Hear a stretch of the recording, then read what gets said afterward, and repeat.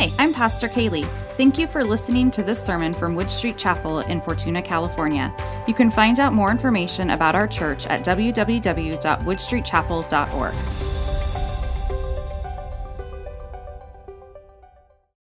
This morning we are going to be continuing our study through the book of Daniel.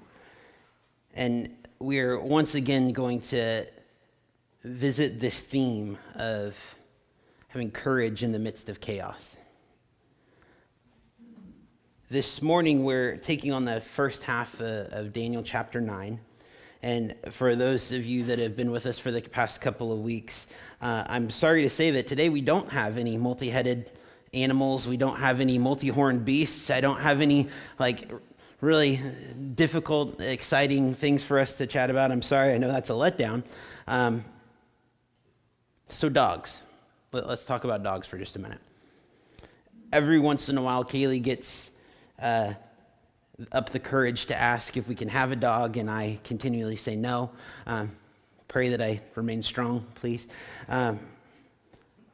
As I was preparing for this morning, I was thinking about a time in my life when I did have a dog.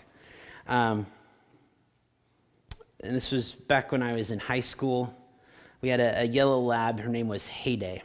Heyday is kind of like when you have a heyday, it's like this is a happy day. And so we named her Heyday. And before I go too far, I need to stop and just take responsibility right now for the poor behavior that dog had, because we all know that dogs behave the way that they're trained, and thus my problem today. So whatever you hear today, it was my fault. Dogs look great after they have a bath, right? Like after they're all clean and they're all fluffy, and you're just, oh man, you look nice. And so, especially when you have a dog, she was a yellow lab, so like super light white coat. And when I would give, I don't know if my mom or dad ever gave. Did you ever give the dog a bath? Sure.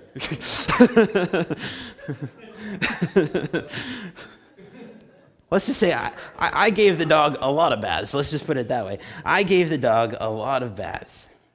And without fail, every time I would finish the first bath, she would immediately find the mud puddle that was caused from that bath, or she would go off and find the cow pie that was in the neighbor's pasture right next door, and she would just roll all over in it, immediately after. Why? And then also, without fail, she would come back, shake all over the place, and get me all messy. And so then I have to give her another bath. Okay, so completely muddy, starting the bathing process over yet again. And while I was thinking about this, there was this one particular incident that happened where Kaylee and I used to take the dog for walks when we were in high school. So we would go take the dog for a walk. It was in the evening. We usually walk to the grocery store. So we would walk to the grocery store, had the yellow lab, and we're coming home. And as we're coming home, the dog just tears off after something, and it rips the leash out of my hands. And I quickly realized that the dog is chasing a skunk. And so the smart person that I am goes and tackles the dog to stop it from getting into the skunk. And thank you, Jesus, the skunk disappears off into the brush and poison oak with all of its spray still within its body. We made it out unscathed. But what we start seeing here is the fact that sometimes pet owners have to get down into the mess, into the stink, into the icky situation, if you will, in order to do what's best for the animal. God is not at all scared to get down into the middle of our messes. Even to the point where it seems like his reputation is at stake. Even when it seems like his reputation is getting tarnished, God is willing to allow that to take place if his children are living like they don't belong to him. God doesn't mind chasing after his kids. God will sacrifice himself to bring his kids out of the messes that they find themselves in. You know, as we look at this prayer, this instruction that we really see from Daniel, you know, it's one thing for the world, the people outside of the church, to be covered in the filth of this world. It's a completely different thing for the children of God to be in that state. And while we're not thinking about beasts, we're not talking about multi-headed animals, we're not talking about a whole bunch of different horns, we're not talking about the apocalypse this morning, which may be refreshing. This passage is sometimes even a bit more intimidating in a lot of ways. Daniel, in this passage, is asking, what do we need to do when God's people turn away from what God's ideal living is? We know that our world needs a Savior. We know that the world at large needs a Savior. The process of seeking needs to begin in the church. This morning we find Daniel studying the word of God that was given to Jeremiah. And if you've been with us for a few of these studies, you'll know that one scripture that I bet a lot of us know out of Jeremiah, "For I know the plans that I have for you." Right? We know that scripture out of Jeremiah, and let's just pause for just a minute. I always like coming back to this. You know, I'm imagining Daniel reading this, and he's saying, so, like, you knew the plans that you had for me, plans to bless me, not to harm me, hope for the future, you know, all that. God, I'm living in exile. I was taken when I was a kid. I'm living as a slave in this land. My friends have been thrown in a fiery furnace. I'm about to, he hasn't been yet as far as this timeline goes. He's about to be thrown into a lion's den. Do you really know the plans that you have for me, God? Are you sure? Do you ever feel like that sometimes? God, are you sure you know the plans that you have for me? Yeah, I feel that way. But it's true. Every promise in the Word of God is true. And so what we know is that in the midst of hardship, in the midst of chaos in this world, I can have courage because he knows the plans that he has for me.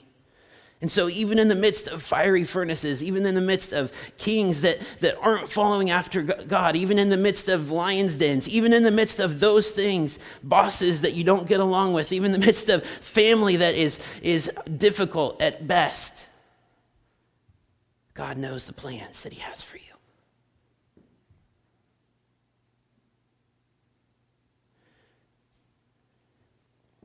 So Daniel is looking at this prophecy that Jeremiah has conveyed to the people, and he starts to realize just how bad things have gotten. Just how long things have been the way that they have been. And rather than simply accepting that prophecy that Jeremiah has given, rather than say, okay, you know, I guess this is just the way it is,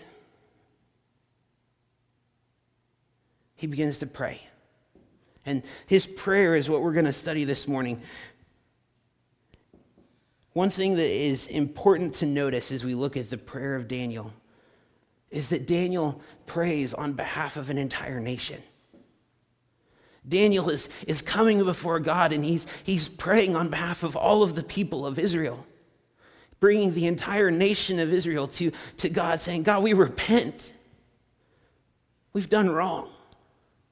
And what I would ask is, how often are our prayers focused on me and at best my immediate family and friends? God, help me out of this uncomfortable situation. Help me out of this circumstance that I find myself. God, give me this thing. When we have the power to pray for and to influence the course and direction of history. The power of prayer goes beyond my direct sphere of influence. If we stop and look at the city that's around us, if we stop and look at the country around us, the world around us, we see a wake-up call is needed. You turn on the news, you see mass shootings happening in schools. You turn on the news and you see strife regarding the arguments between life and choice. We have wars between nations. We have political arenas where leaders are becoming more spectacle than respectable. Entertainment industry that is constantly promoting everything that this fallen world has to offer. And I have to admit, there are times where it is so tempting to just put my head in the sand and say, this is not my home. This is not my deal. And it's true, this isn't our home. But God has called us to be salt and light as we are foreigners in this land. And as we read Daniel 9, as we read the first half of this chapter, our first reaction when we read this is to apply it to the United States of America. That's the common idea when we read this, is to say, oh, Daniel's praying for his nation. We need to pray for our nation. We need to pray for the United States of America. As a New Testament church reading the Old Testament scripture, it can sometimes be tempting to take what is applied to Israel and apply it to the United States of America. That's not what's supposed to happen here. Now, let me be clear. If you want to take what Daniel prays and pray it for the United States, you go for it. Goodness knows we need that. However, it's not just that. We need to bring it a little closer to home. Daniel is living in the nation of Babylon, and yet he's praying for Israel. I'm living in the nation of the United States of America, and I need to pray for the people of God, the church in the world today. That is the message that we as the New Testament church are to be getting out of this. How far have we as a church fallen? There are 4 specific components that we're going to look at as we go through this particular passage, but first we're going to read it.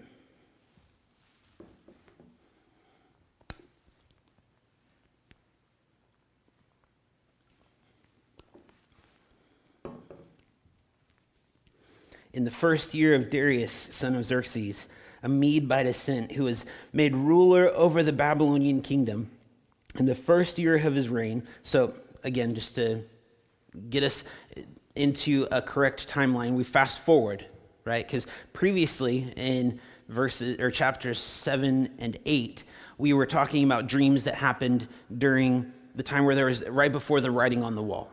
We're fast forwarding to the first year of Darius. In a few months, we're going to see Daniel get chucked into a lion's den. That hasn't happened yet. In the first year of his reign, I, Daniel, understood from the scriptures, according to the word the Lord had given to Jeremiah the prophet, that the desolation of Jerusalem would last 70 years.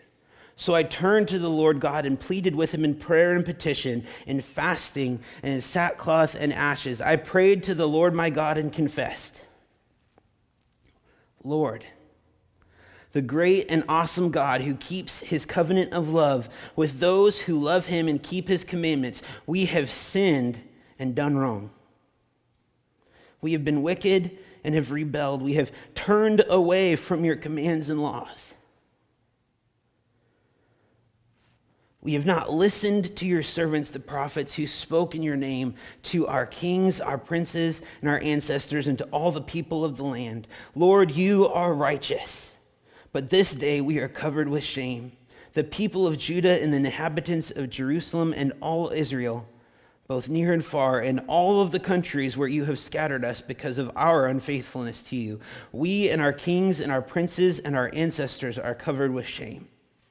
Lord, because we have sinned against you, the Lord our God is merciful and forgiving. Even though we have rebelled against him, we have not obeyed the Lord our God or kept the laws he gave us through his servants, the prophets. All Israel has transgressed your law and turned away, refusing to obey you.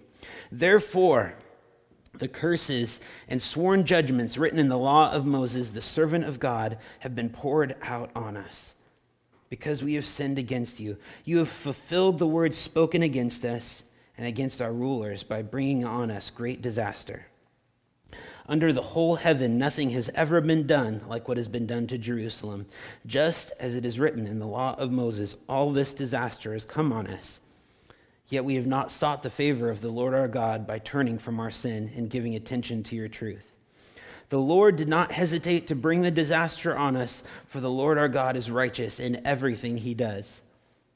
Yet we have not obeyed him. Now, Lord our God, who brought your people out of Egypt with a mighty hand, and you made for yourself a name that endures to this day, we have sinned. We've done wrong. Lord, in keeping with all your righteous acts, turn away your anger and your wrath from Jerusalem, your city, your holy hill. Our sins and the iniquities of our ancestors have made Jerusalem and your people an object of scorn to all those around us. Now, our God, hear the prayers and petitions of your servant.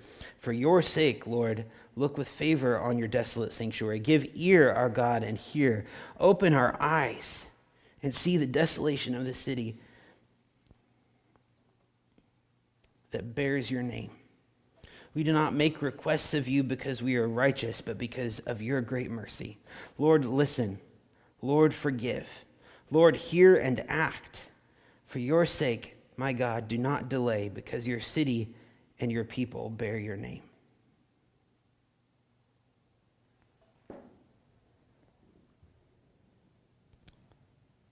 There's 4 points that we can get from this example of prayer. First is that we're called to pray according to Scripture. The Word of God should serve as a catalyst, as something that guides the prayers that we bring before God. Daniel is praying the way he's praying because he read his Bible, the Bible that he had. Jeremiah 25:11, what does it say? It says, this whole country will become a desolate wasteland, and these nations will serve the king of Babylon for 70 years. Daniel's reading that. Jeremiah 29:10, it says, this is what the Lord says, when 70 years are completed for Babylon, I will come to you and fulfill my good promise to bring you back to this place. Daniel's reading this, and he's saying, 1, 2, 3. He's starting to do the math on his hands. He said, man, we're getting close. It's almost time to go home. But we haven't changed. The hearts of the people haven't changed. And yet God's promises that he's going to come and he's going to take us and he's going to bring us home.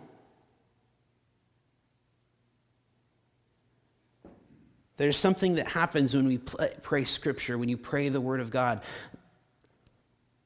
When you pray the Word of God, it allows you to pray truth instead of your feelings. Well, that doesn't seem very personal. But it's the truth. Do our feelings change? Does our opinion change? Do the circumstances around us influence our feelings? Of course they do. Jesus Christ is the same yesterday, today, and forever. His word is truth. I know of pastors who use the book of Psalms to drive their prayer life, that they pray through the book of Psalms, and that truth is what guides them as they begin to pray.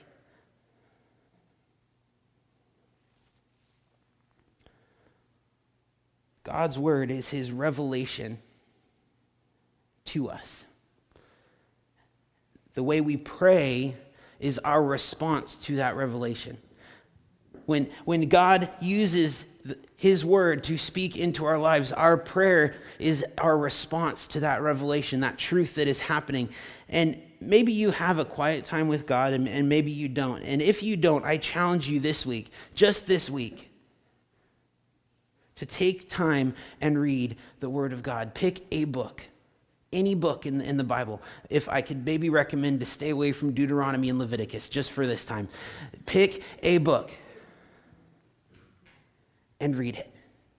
Don't use the word of God like a fortune cookie. Don't do let's just fling it open and point. And God said I needed to give a sacrifice of a plate with 1 shekel of silver. That's not what... Do you use any other reference book that way? Can you imagine if you just used like the medical journal, like a doctor just shows up and like slaps the page open? Looks like we need to cut your arm off today. Sorry. No, of course not. Pick a book and stick with it. Just for this week. That's all I want, is if we can pick a book and work our way through it just for this week. And if you miss a day, just pick up where you left off. Like, if you skip lunch, or you're like, well, I guess I can't have dinner either. I guess we just need to stop eating. There's no hope. No. When you skip lunch, you're like, man, I need to eat. And you go and you eat. And you just move on. So if you miss a day, catch up when you can. There's no guilt. There's no condemnation. This is an opportunity to receive the revelation of God. And go with me on this. When you read, something is going to be revealed to you about your life. And when you get that revelation, pray about it. When the Word of God speaks to you, that's the thing that you are called to pray about. That's the Holy Spirit reacting in you, saying, hey, you should pray about this thing. It's not by accident that your neighbor is all of a sudden brought up in your mind as you're thinking about this particular part of Scripture. Like, there's probably a reason. Does that make sense?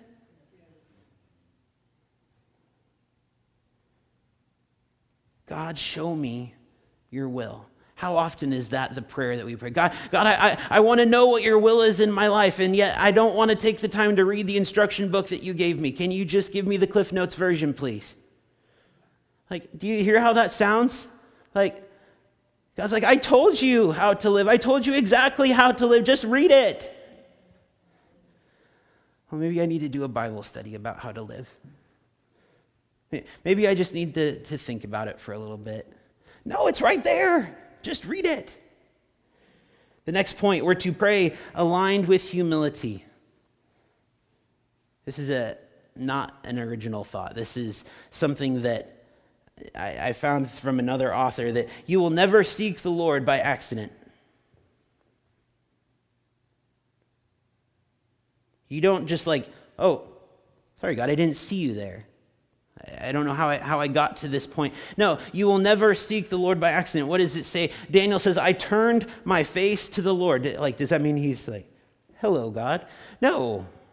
He's lifting his face from his current circumstance and instead choosing to focus on God in his life. Saying, well, it would be very easy for me to dwell on the fact that I was kidnapped from my country that I grew up in, that I was born in. I've been taken away from my family. I have now been placed in a land that is not my own. Granted, he's lived in that land now for like 70 years. But there's been a lot of bad stuff that's gone on in Daniel's life. A lot of scary things. And it would be really easy to focus on those things. And instead of focusing in the mess of everything that he's looking at there, instead of focusing on those things, he's choosing to focus on God. Kaylee, can you come here for a minute? If you are struggling in a relationship, stand in the square. Oh, I don't have I'll just use my iPad. I was going to use my cell phone. Imagine this is a cell phone. If I'm struggling in my relationship with my wife, is this the best posture for me to address that struggle of a relationship?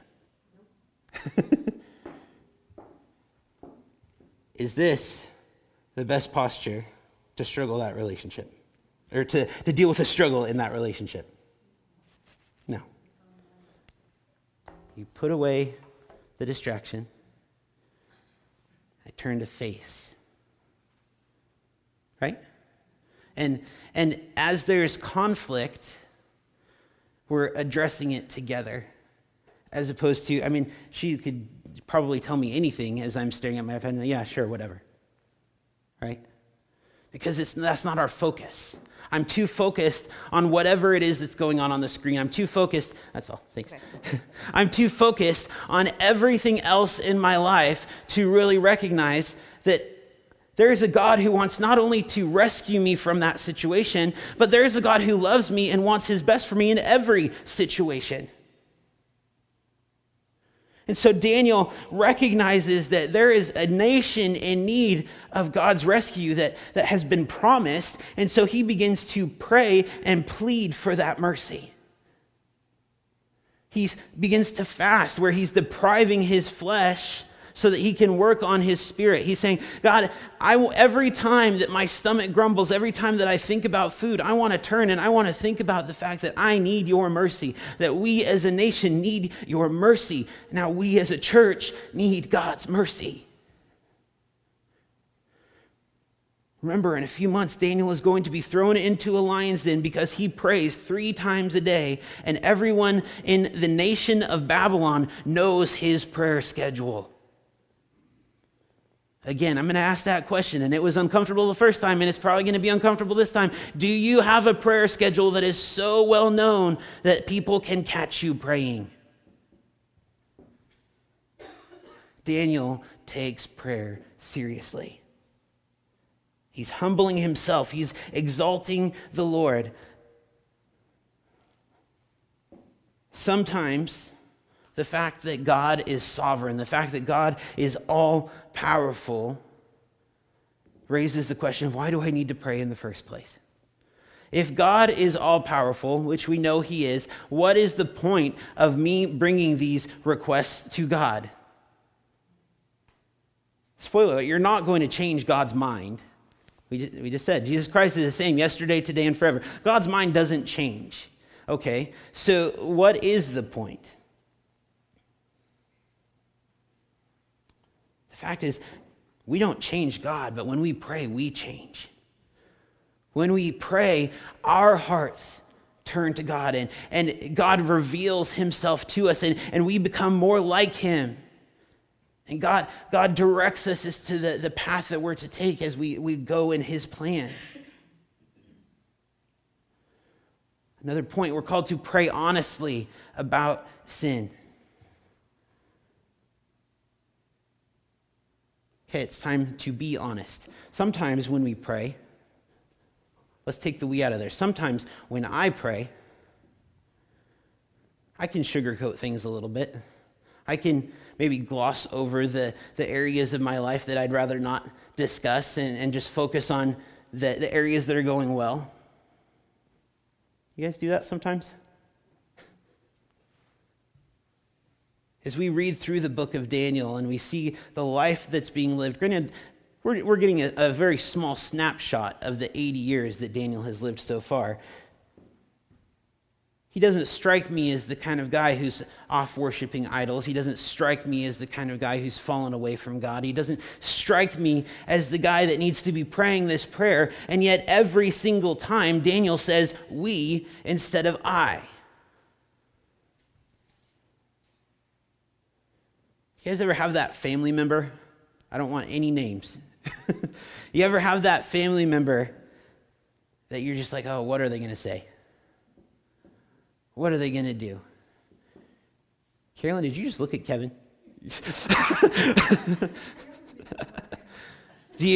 So you have that family member, you're like, oh, they can't have the microphone at the wedding. They can't make the toast. Like, we don't want them to be involved in this. We probably know somebody like that. You know the family of God has people like that? Is you see pastors that are, of course, publicized on TV making just completely incorrect decisions in their life.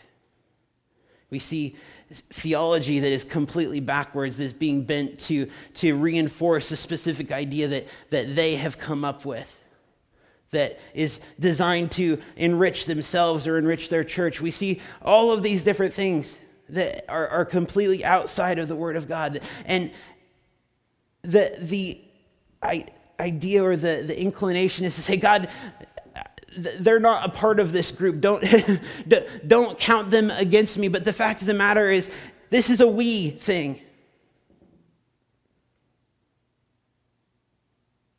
We take responsibility and we repent for the wrongs that have been done in the church, whether they're happening in this building or some other building down the road.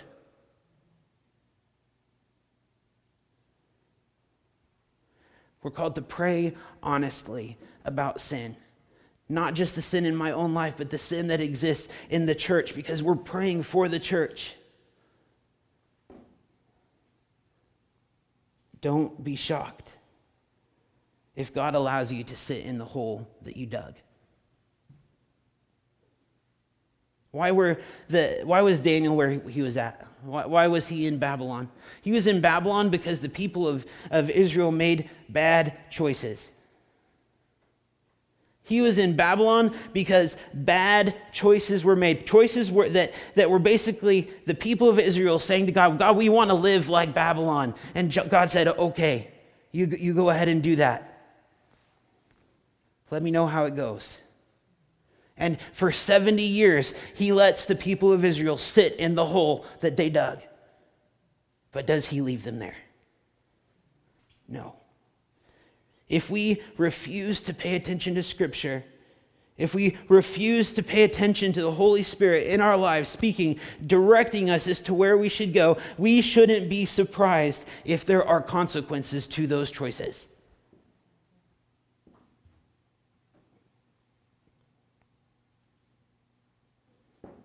The next point is that we're called to pray confidently. Why do we pray confidently? Do we pray confidently because I'm a pastor and that's what I do? No. Do I pray confidently because I'm a citizen of the United States of America and we get what we want? No. We pray confidently because the grace of Jesus says that we can.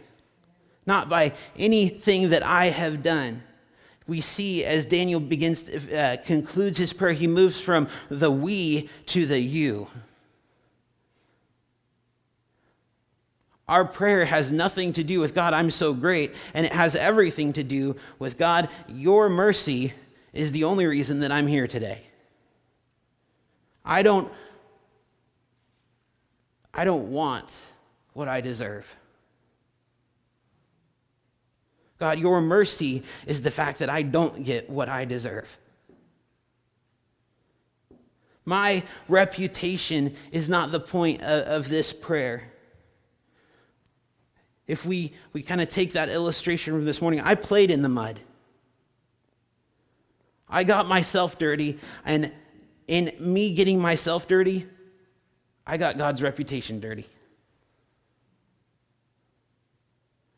And God says, I'm willing for you to get my reputation dirty if that's what it takes for you to come back and really be a functioning child of the King.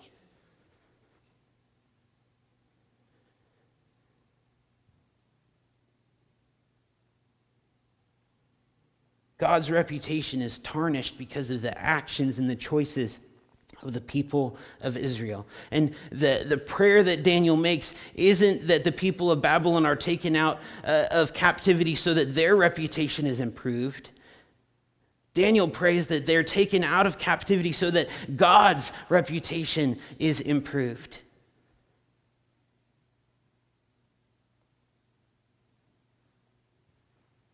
We talked about it before, that prayers focused on our circumstances versus God's glory are an indicator that we have more to learn. If we are focused on praying about the things that are happening in our own life and our own circumstances more on than the ways that we can use those circumstances to bring glory to God, then we have more to learn. There is more time to be spent in that hole. Daniel isn't praying for a new position. He's not praying that he himself gets to go into this new land. He is praying that he sees God's kingdom come to all the nations. When God's people have continually turned away, that's when we have to turn to him. That's when we're called to turn to him with urgency.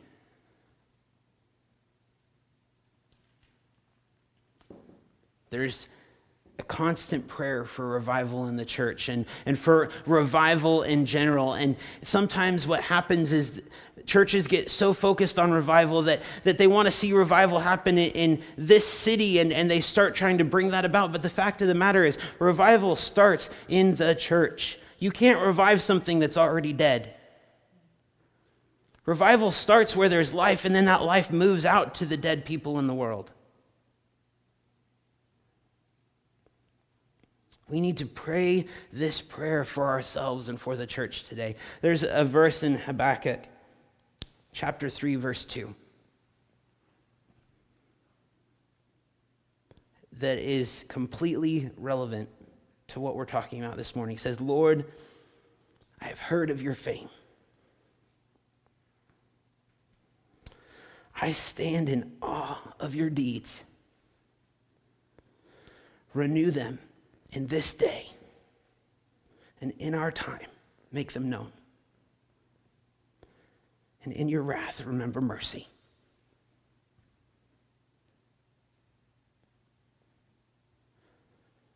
God, this morning we have heard of your fame.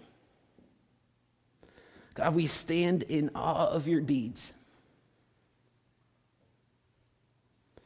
Renew them. In this day and in this time, make them known.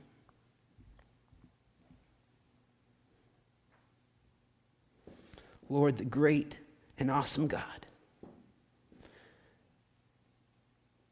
who keeps his covenant of love with those who love him and keep his commandments. God, we have sinned.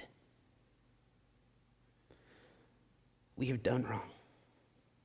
We have been wicked and we have rebelled and we've turned away from your commands and your laws. We've not listened to your servants and to your prophets who spoke in your name, to our kings and our princes and our ancestors, to our politicians and to everyone who went before us and to all of the people of the land, God. Lord, you are righteous, but this day we are covered with shame. And God, your people scattered about,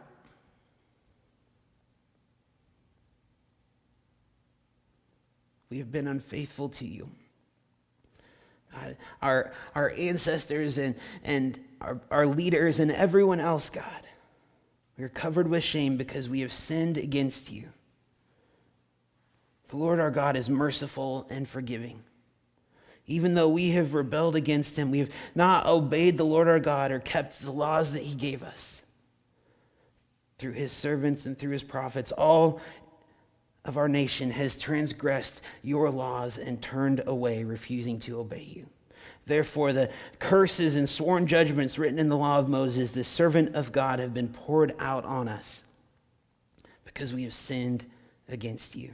You have fulfilled the words spoken against us and against our rulers by bringing on us great disaster.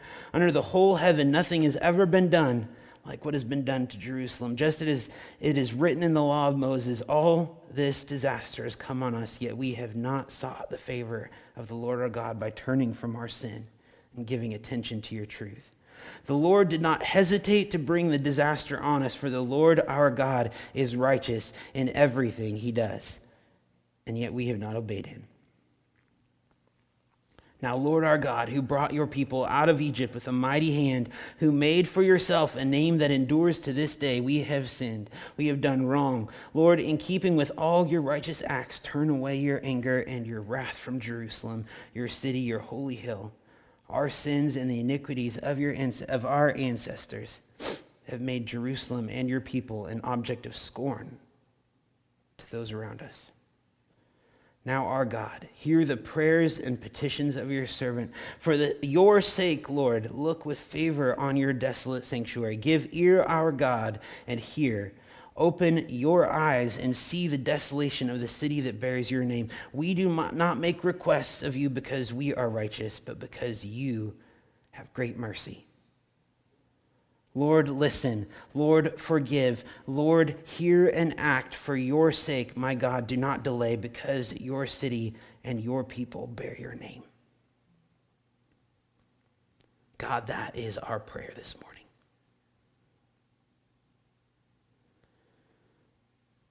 God, we come this morning and as our nation is in complete disarray, as we look at all of the different areas of hurt and death and sin that exist in our world, God, we come to you and we pray on behalf of your church. God, forgive us. God, turn us. God, cause us to be mindful of the position that you have placed us in, God, that we are not just here to stick our heads in the sand. We are here to be representatives of you to a lost and dying world. God, I have heard of your fame. I stand this morning in awe of the deeds. Repeat them again in this day. I ask it in Jesus' name. Amen.